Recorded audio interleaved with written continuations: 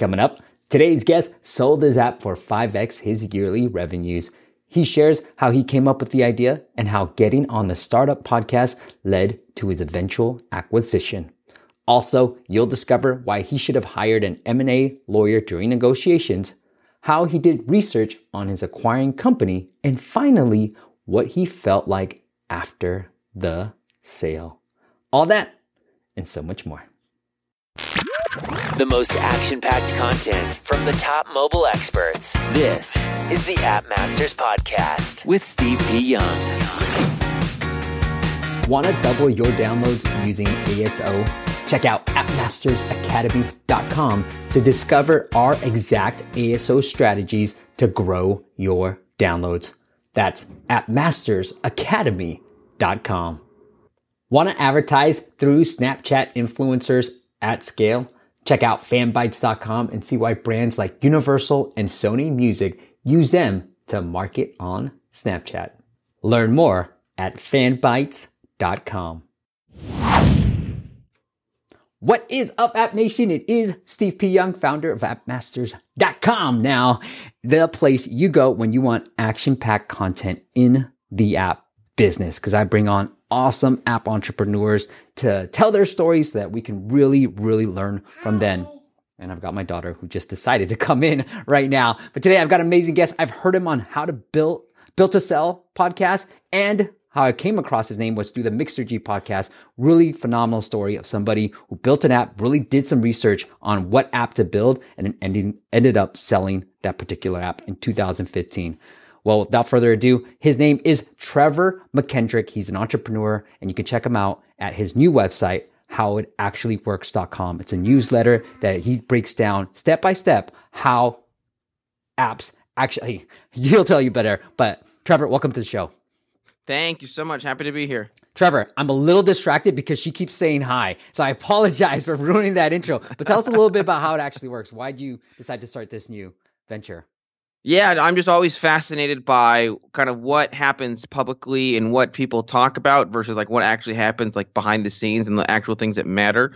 Like a quick example I give is like Sam Walton, the founder of Walmart. Everyone talks about like how we started Walmart. That's what founders are interested in. Mm-hmm. But what really mattered was like the 15 years he had in retail before he ever even opened the first Walmart. So I go on and I talk about stuff like that. I love that, man. And you were the one that recommended Upstarts, weren't you?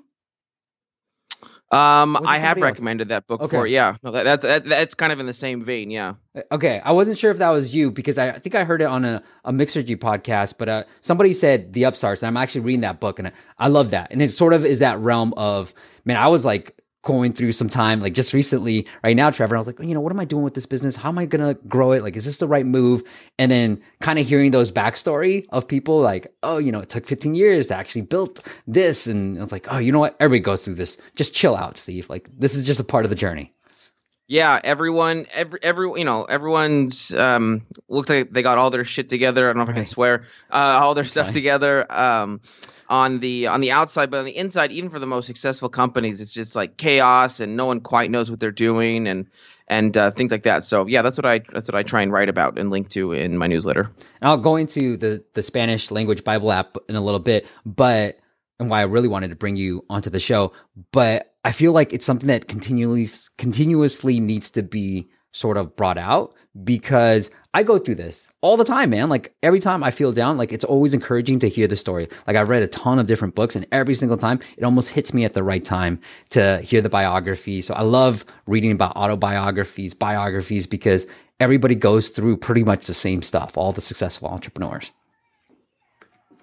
Yeah, it's true. And one of the things that one of the recent issues of the newsletter, I went through and I looked up like these big names, like I can't remember all of them, but people like Walt Disney or Thomas Edison and Henry Ford or whoever. And I looked up when they were like first mentioned in the New York Times. Yeah.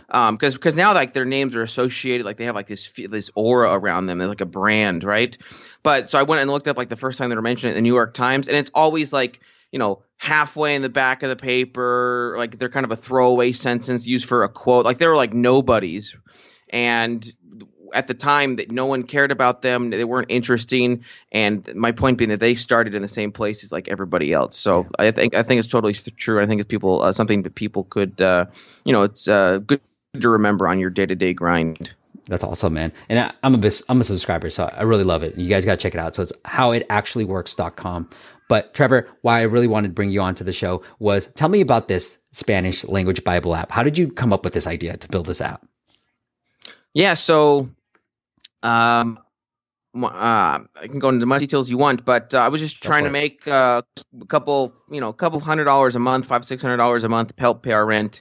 And I had a background in tech, but I wasn't a developer. And I was like, I think I'm going to make an app. I had a buddy, a relative that was making a ton of money in the App Store.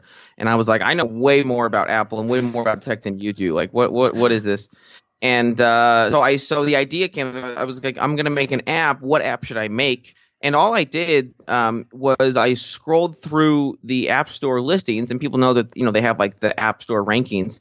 And it literally ranks apps by how much money they're making, which to me is like really important data. Like you go to a website, you have no idea how much money they're making, but in the App Store, it's just like right there. And so I looked for apps that had ranked well, which they were making money, but that sucked. They had bad reviews. They were poorly made, and it turned out that there was some Spanish Bible apps that were going to fit that mold. And I was lucky; I happened to speak Spanish, but I saw that, and it's like I think I'm going to go for this, and that's kind of where the idea came from. So you were looking at the top charts, and you're just seeing the top grossing. Were you segmenting by different countries, or were you looking at the top charts in the U.S.? Just in the U.S. The charts that pop up in your phone are based on – I haven't looked at it for a while, but I think on the country settings in your phone. And so once I was in the App Store and I had some success, I would change that setting and go look at the rankings or whatever, or do it like an app figures. But initially, it was all just in the U.S. And that's something that people a lot of times assume that most of my downloads were from Spanish-speaking countries, but the vast majority, I think it was 50 to 80%, were in the U.S. So that's where originally where I looked. So like to bring it up to date, because that was back in 2012 timeframe that you were doing this? Yeah, that's when I launched. Yep. So like to back that up to date for the current listeners, like I'm in App Annie right now. I'm looking at the top charts. I'm in the top grossing, and you can filter you can see the top 500. And so I guess, Trevor, if you were doing this today, you might look at the top 500 apps out there, and then maybe like filter out of games, like no games, right? Like I don't know, like personally that's what I would do, and then look at the ones that have like filter out of games and social networking, and then figure out the ones that don't have as high of a rating that you might expect, like the lower than a 4, for instance. Would that be correct? Yeah, exactly. Go on to App Annie, and then I would even the top grossing overall is like super competitive. So I looked in every category is what I did, and I didn't have this data at the time, but it would be useful now to go. And actually, I haven't looked at this for a while, but there was a company, I think it was called Destimo, that they put out data about how much money the apps in each category were making. Because like the games category, obviously, if you rank number 10 there, you're making way more money than, let's say, like the number 1 app in the books category, right? And so it's important to know, like if you're like in the education category or whatever, like it's important to know that you have to rank a lot higher to be making the same amount of money as ranking like way down in like games, for example, is the classic. And so anyways, the point being that like just kind of know what the relative amount of money is in that category before you go on and assume a ranking means that they're making money. Because someone, if you're ranking, 200-300 in like, I don't know, education or books, you're probably not making that much money versus someone in games, you're making a ton of money at that level. We hear the success story, Trevor, of somebody who built an app, did a little bit of research, and then ended up selling it. What were do you remember the pivotal points or the points where it's like, okay, this became a legitimate business? Yeah, the biggest moment, there was 2 moments really, was one, the first day when I launched it, and it happened to make money just by itself by launching it. It wasn't a ton of money, but it was like, oh, okay, this is like a thing. And at the time, it didn't feel like that big of a deal, but looking back, it was, because most people don't make any money when they launch. Yeah. And then the second moment was when I included – so originally the app was a 99-cent download. I released a second app that was identical, but it was $5 and it included an audiobook of the Bible.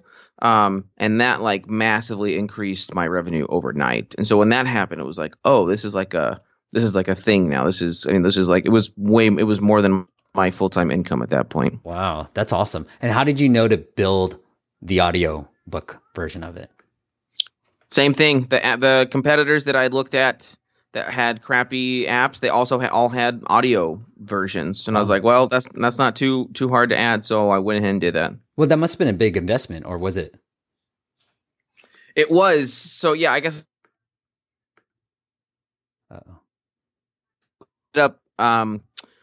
I found an audio studio in Peru to record the whole Bible. They literally read the entire Bible out loud twice because I needed 2 different versions. It took them 4 months for each version.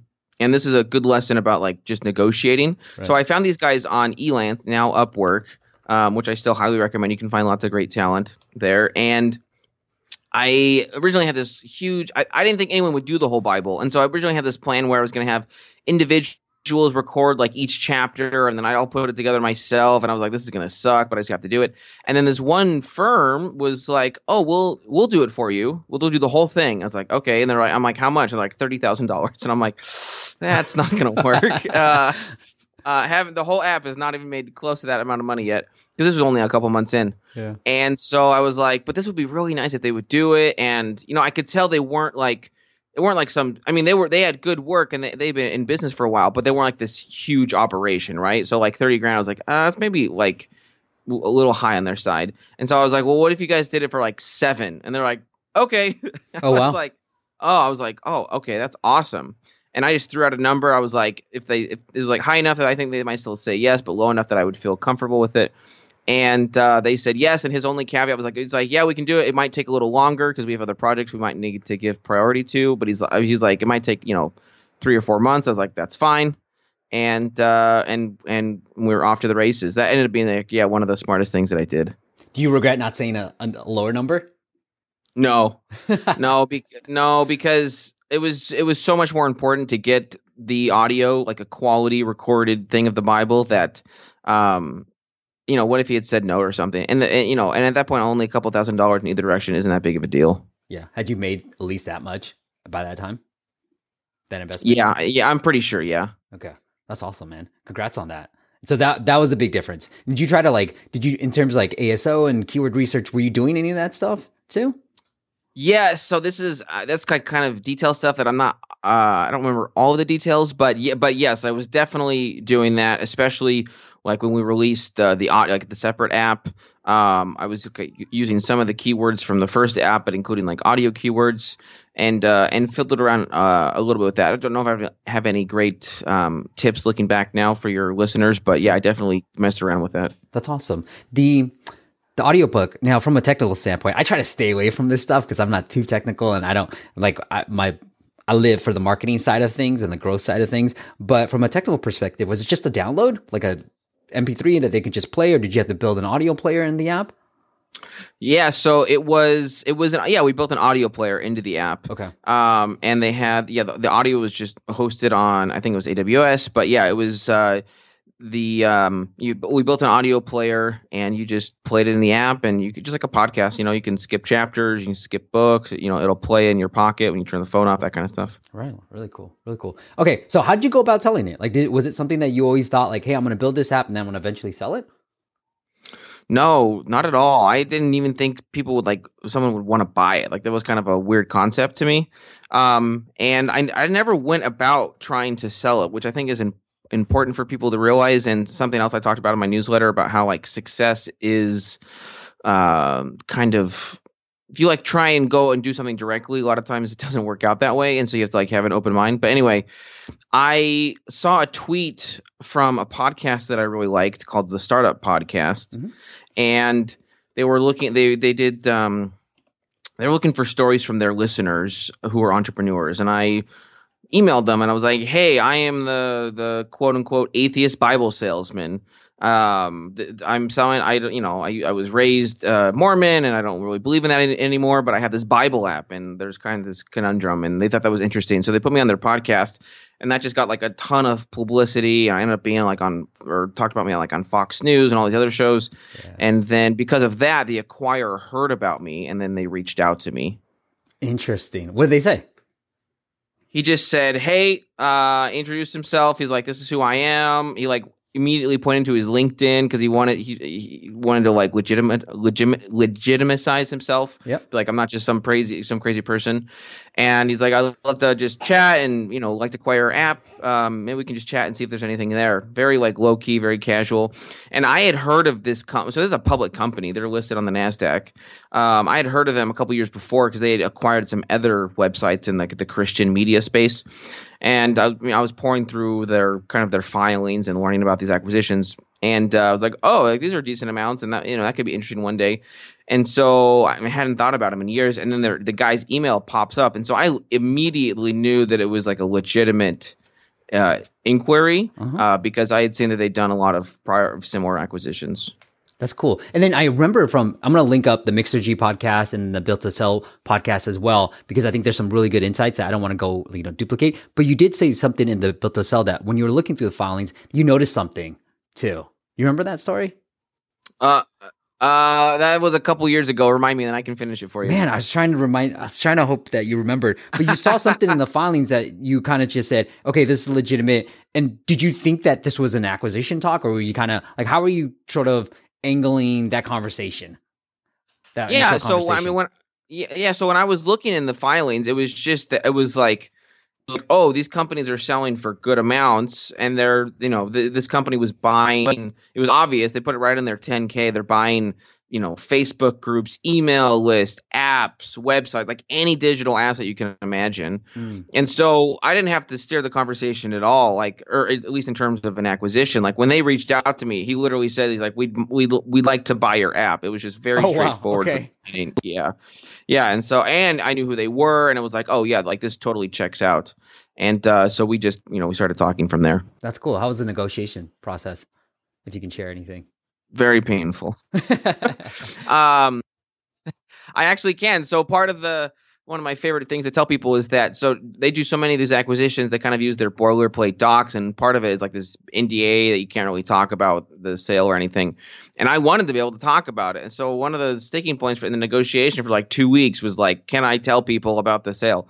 And eventually I got that. I was able to do that, but it was hard because they were doing a lot of deals at the time, and I wasn't like the number one priority, and my wife and I were like traveling at the time. So the whole process from first email to the wire transfer ended up being like 7 months, which is kind of ridiculous for how big of an acquisition this was.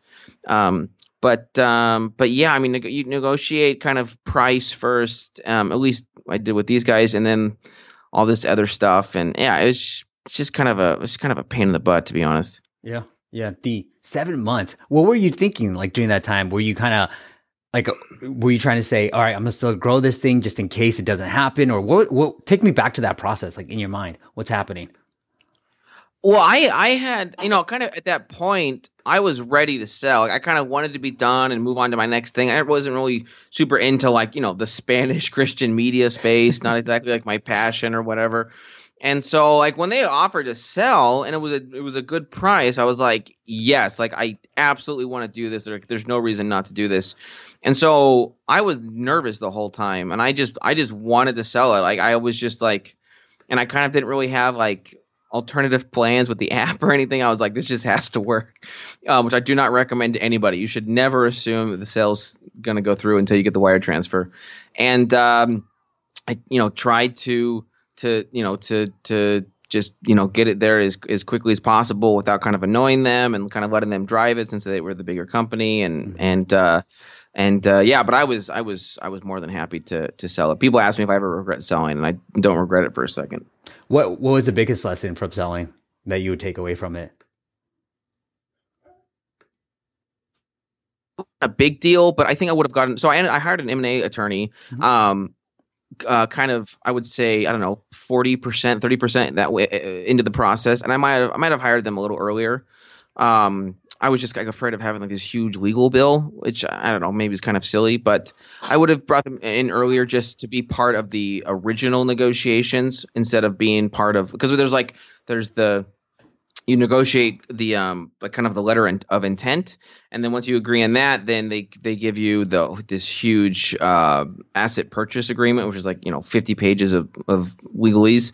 And so I hired someone to help me do that part, but I didn't hire someone for negotiating with the LOI. And I'd probably do that in the future. And that lawyer, was it a flat rate or was it just part of the sale, like a percentage of the sale? It was a flat rate, okay. And it was an M&A attorney that I had been introduced to by another entrepreneur friend, I talked to two M&A attorneys before I decided on one, but yeah, it was someone that I like, and I could tell that he was, because this was not a big, I mean, he does huge 9-figure deals all the time, so this thing was like not a big deal for him, but I could tell that he wasn't gonna like nickel and dime me. And I could tell it was like an investment in a future relationship for him, even though it ended up being, a decent legal bill for me. And I appreciated that. And he gave good advice. And I remember at the end, I was like they came back with this final thing, and I was like, I don't want to agree to this, but I just want to be done. I just want to be over. And so I told him, I'm like, hey, I'm just going to sign it. It was the last thing. I'm done. And he's like, okay, that's fine. Look, can I just call and talk to you about this? I won't charge you anything extra. Let me just talk you through this, and then we'll be good. So I really appreciate that he was kind of like aware that I was trying not to spend a huge amount of money on legal fees. That's really cool, man. So I know this is something that you get into a little bit in the Built to Sell, and this is what he likes asking a lot of, is talk to me about like the cash. Like, what was the sale price, if you can share it, and then were you able to get most of it up front in terms of cash? So I got all of it. Well, I got 95% of it on the day of closing. Nice. And it ended up being 5x revenue. So it was pretty good, especially for an app. I was really happy that they had like a small piece that they paid me a year later, because we had an agreement that I do like 100 hours of basically consulting. Like if they had questions, they want to be able to talk to me. Right. And I agreed 100 hours because I was like, there's no way they're ever going to use all those 100 hours. They ended up using like 15 of them or something. And it was really easy to work with. And the guy that was in charge of the apps was really nice. So that wasn't a big deal at all. But yeah, that's how it played out. That's awesome, man. Congrats on that. What has changed? Like, how did you feel when the money hit your account? Like, what's changed after that? Yeah, so I mean, it was good. Everyone, takes a screenshot or whatever, and my wife was out of town, so I went to In-N-Out by myself here in Texas to celebrate. So I have a picture the day of the exit. I'm by myself with in In-N-Out, like living the dream. It's been good. It's been nice. We've been able to travel and do fun stuff like that. So it was a good outcome. Anything that you splurged on? I did. I took this kind of random, but since you asked. I'm a big Beethoven fan, classical music fan, and it happened that, and two of my favorite pieces of his are these two symphonies, and in Austria, in Vienna, there was a concert of these two symphonies in the original hall where Beethoven himself had premiered them. And so I flew out there kind of on a whim and got front row tickets and just wanted to kind of be there and watch that. So that was kind of fun. That's awesome, man. I think I'd probably buy like really sick Hamilton tickets and just take my wife. Yeah, that's what I would do right now. Yeah. Yep. Absolutely. So talk to me about, like, I'm always curious because, I think I grew up in the Bay Area, and that's always been the end goal for anybody. I don't know, assuming that for me, it's like, okay, you build a company, you eventually sell it. What happens in between? Like, what happens between you selling the Bible app to now starting how it actually works? That's a great question. I have chats with, other entrepreneur friends about this kind of all the time. And it's kind of figuring out what you want to do next. Do you want to start up your own thing? Do you want to work with somebody else? And trying different things and not, as much as you can, not being afraid of failure. And one thing I've learned is that even any modicum of success, like, gets kind of associated with your identity, and you become, like, what am I trying to say? Like, you don't want to lose that. You don't want to look dumb, and so sometimes you take fewer chances, which is kind of ridiculous. And you see this with really, I mean, I can't imagine like really successful people like failing publicly after you've been successful. I mean, that just has to like loom large in people's minds, because sometimes people wonder like, oh, like once you've been really successful, like why is it so hard to, why, like they must not worry about anything, or they, it must be like so much easier. And it's like, no, because now they have like this reputation to protect. Now they have to like, if they have like an audience, now they like feel like they have to like play to this audience versus like trying a new thing. What if they try a new thing and their audience doesn't like that? And that could be your audience as a blogger or as a musician or whatever, right? And so there's always like this dichotomy between like, how much do I keep doing the thing I was doing, and how much do I try something new and potentially fail? And so that's kind of been something that I've been working through. I was reading I'm reading the book, the Upstarts, and I know Trevor, I don't know, I'm going to butcher his last name, but the guy he was the CEO of Uber, he's talking about just like, he sold his first company. He's like, I'm less afraid now. So are you telling me like, Trevor, like you guys have the same name, but you guys, his name's Travis. Oh, Travis. That's right. Travis was saying that he was less afraid now. It's like, now I got some, I think he sold it for like 18 million or something, but now I'm less afraid. Let's just go crazy on this. Were you kind of feeling like, okay, the next thing I have to do has to be a success now? Or did you feel that little bit like, all right, I got some money, I got some wiggle room now. Let me go after something really big. Yeah. I mean, Travis is like in a whole separate category from most people. And that's, I mean, I don't know. I can't speak to his motivations. This could be one of those things where, on the outside, people put up this amazing front and this shield of strength or whatever, and that they always know what they're doing. Everything's really intentional. Whereas maybe behind the scenes, like things aren't quite as certain, and fear is maybe a lot higher than they would let you on. So, obviously I can't speak to his motivations, but I wouldn't be surprised if like that were the case in the back of like any entrepreneur trying something new, whether it's big or small. Yeah. Talk to me about like how it actually works. Like, what are you trying to do with this besides obviously providing great content? Is it more of like, hey, I'm gonna really build up an audience, and then, maybe something else happens after this? But from a monetization standpoint, from a business standpoint, like, what are you thinking when it comes to how it actually works? Yeah, it's almost like a hobby, really. I'm not super interested in monetizing it. I'm not thinking about that. I'm trying to put something good out once a week, whether it's my writing or whether it's linking to other pieces that I think people will find useful and interesting. If it turns into a business, great, but it's not really at least not my intention yet, and that's okay. I just kind of wanted a cadence of putting things out there, and it's worked pretty well for that so far. Really cool. And Trevor, you're selling in Austin area? Yes. Yeah. We moved to Austin just right before I sold the apps, actually. Very cool. And then your birthday's coming up, man. That's the day of this recording. Birthday.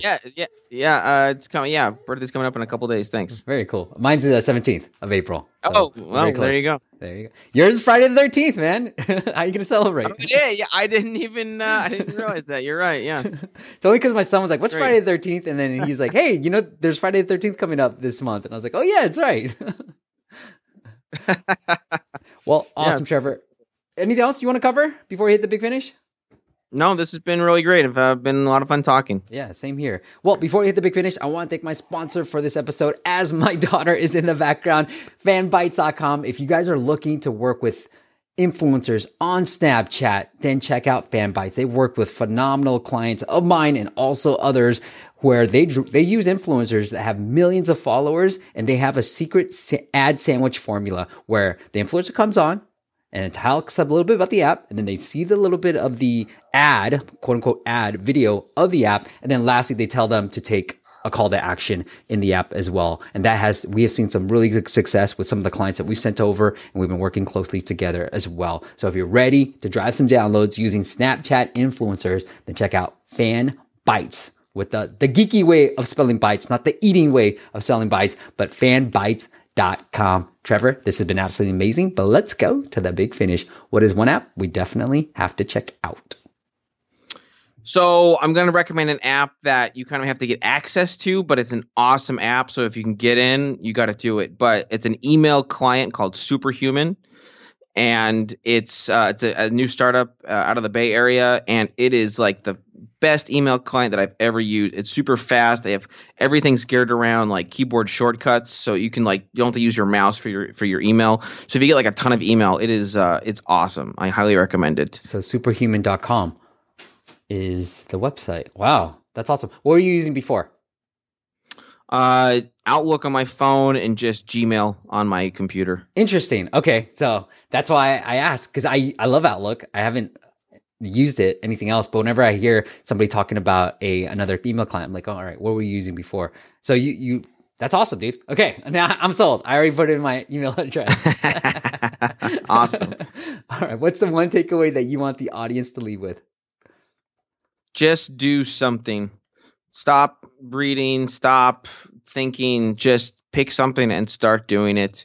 And if you're kind of risk adverse like me, it doesn't take a lot of money. A lot of times you can just use your time, but just start doing something, start talking to potential customers and put it out there, because until you put it out there, nothing's happened. Well, go sign up for How It Actually Works at howitactuallyworks.com. Trevor's awesome newsletter where he breaks down step by step in detail how things actually work and things actually grow. Trevor, anywhere else you want the audience to follow up with you on? Nope, that's great. Howitactuallyworks.com is awesome. Awesome. Well, if you got anything out of this, find a way to thank the guest, reach out to him like I did. I was like, dude, that was a great interview, and find a way to thank him. Trevor, thank you so much for coming on. Thank you, Steve. Thank you all for listening, and we'll see you at the next chat. Thanks for listening to the App Masters podcast. For show notes and amazing app marketing content, check out appmasters.co.